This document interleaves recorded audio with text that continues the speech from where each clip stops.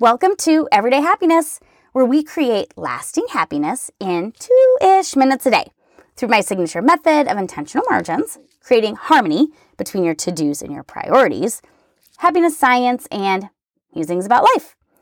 I'm your host, Katie Jeffcoat, and I was talking to my friend Jenna about this series that I'm doing with you about physical space and clutter and how that contributes to our happiness or unhappiness.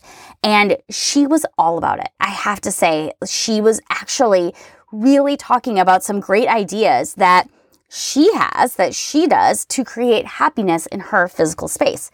And she agreed that I could share them with you to inspire you to maybe think about this as you're creating your physical space. So she, like most of us, are all about no clutter in our space and to really have our desk organized.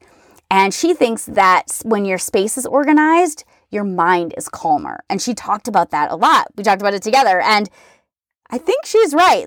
I feel so much better. So these are the things that she told me she does to help her physical space not feel so overwhelming. First, she makes her bed every single morning.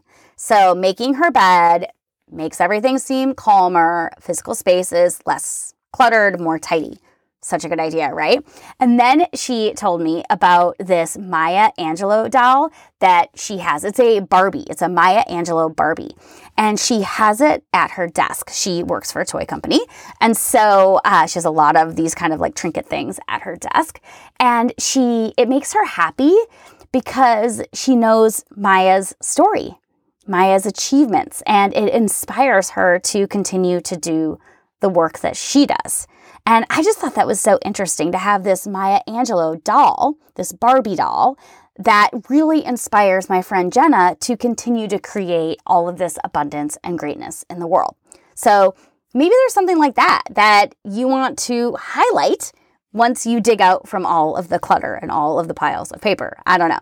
She also said that color matters to her. So her color is yellow, and she has yellow around her office and in her home office because it makes her happy.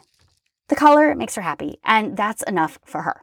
So I'm just curious if you have anything in your physical space that makes you happy. And if you do, share it with us. We're over at Everyday Happiness with Katie on social media, and we can't wait to hear about your physical space.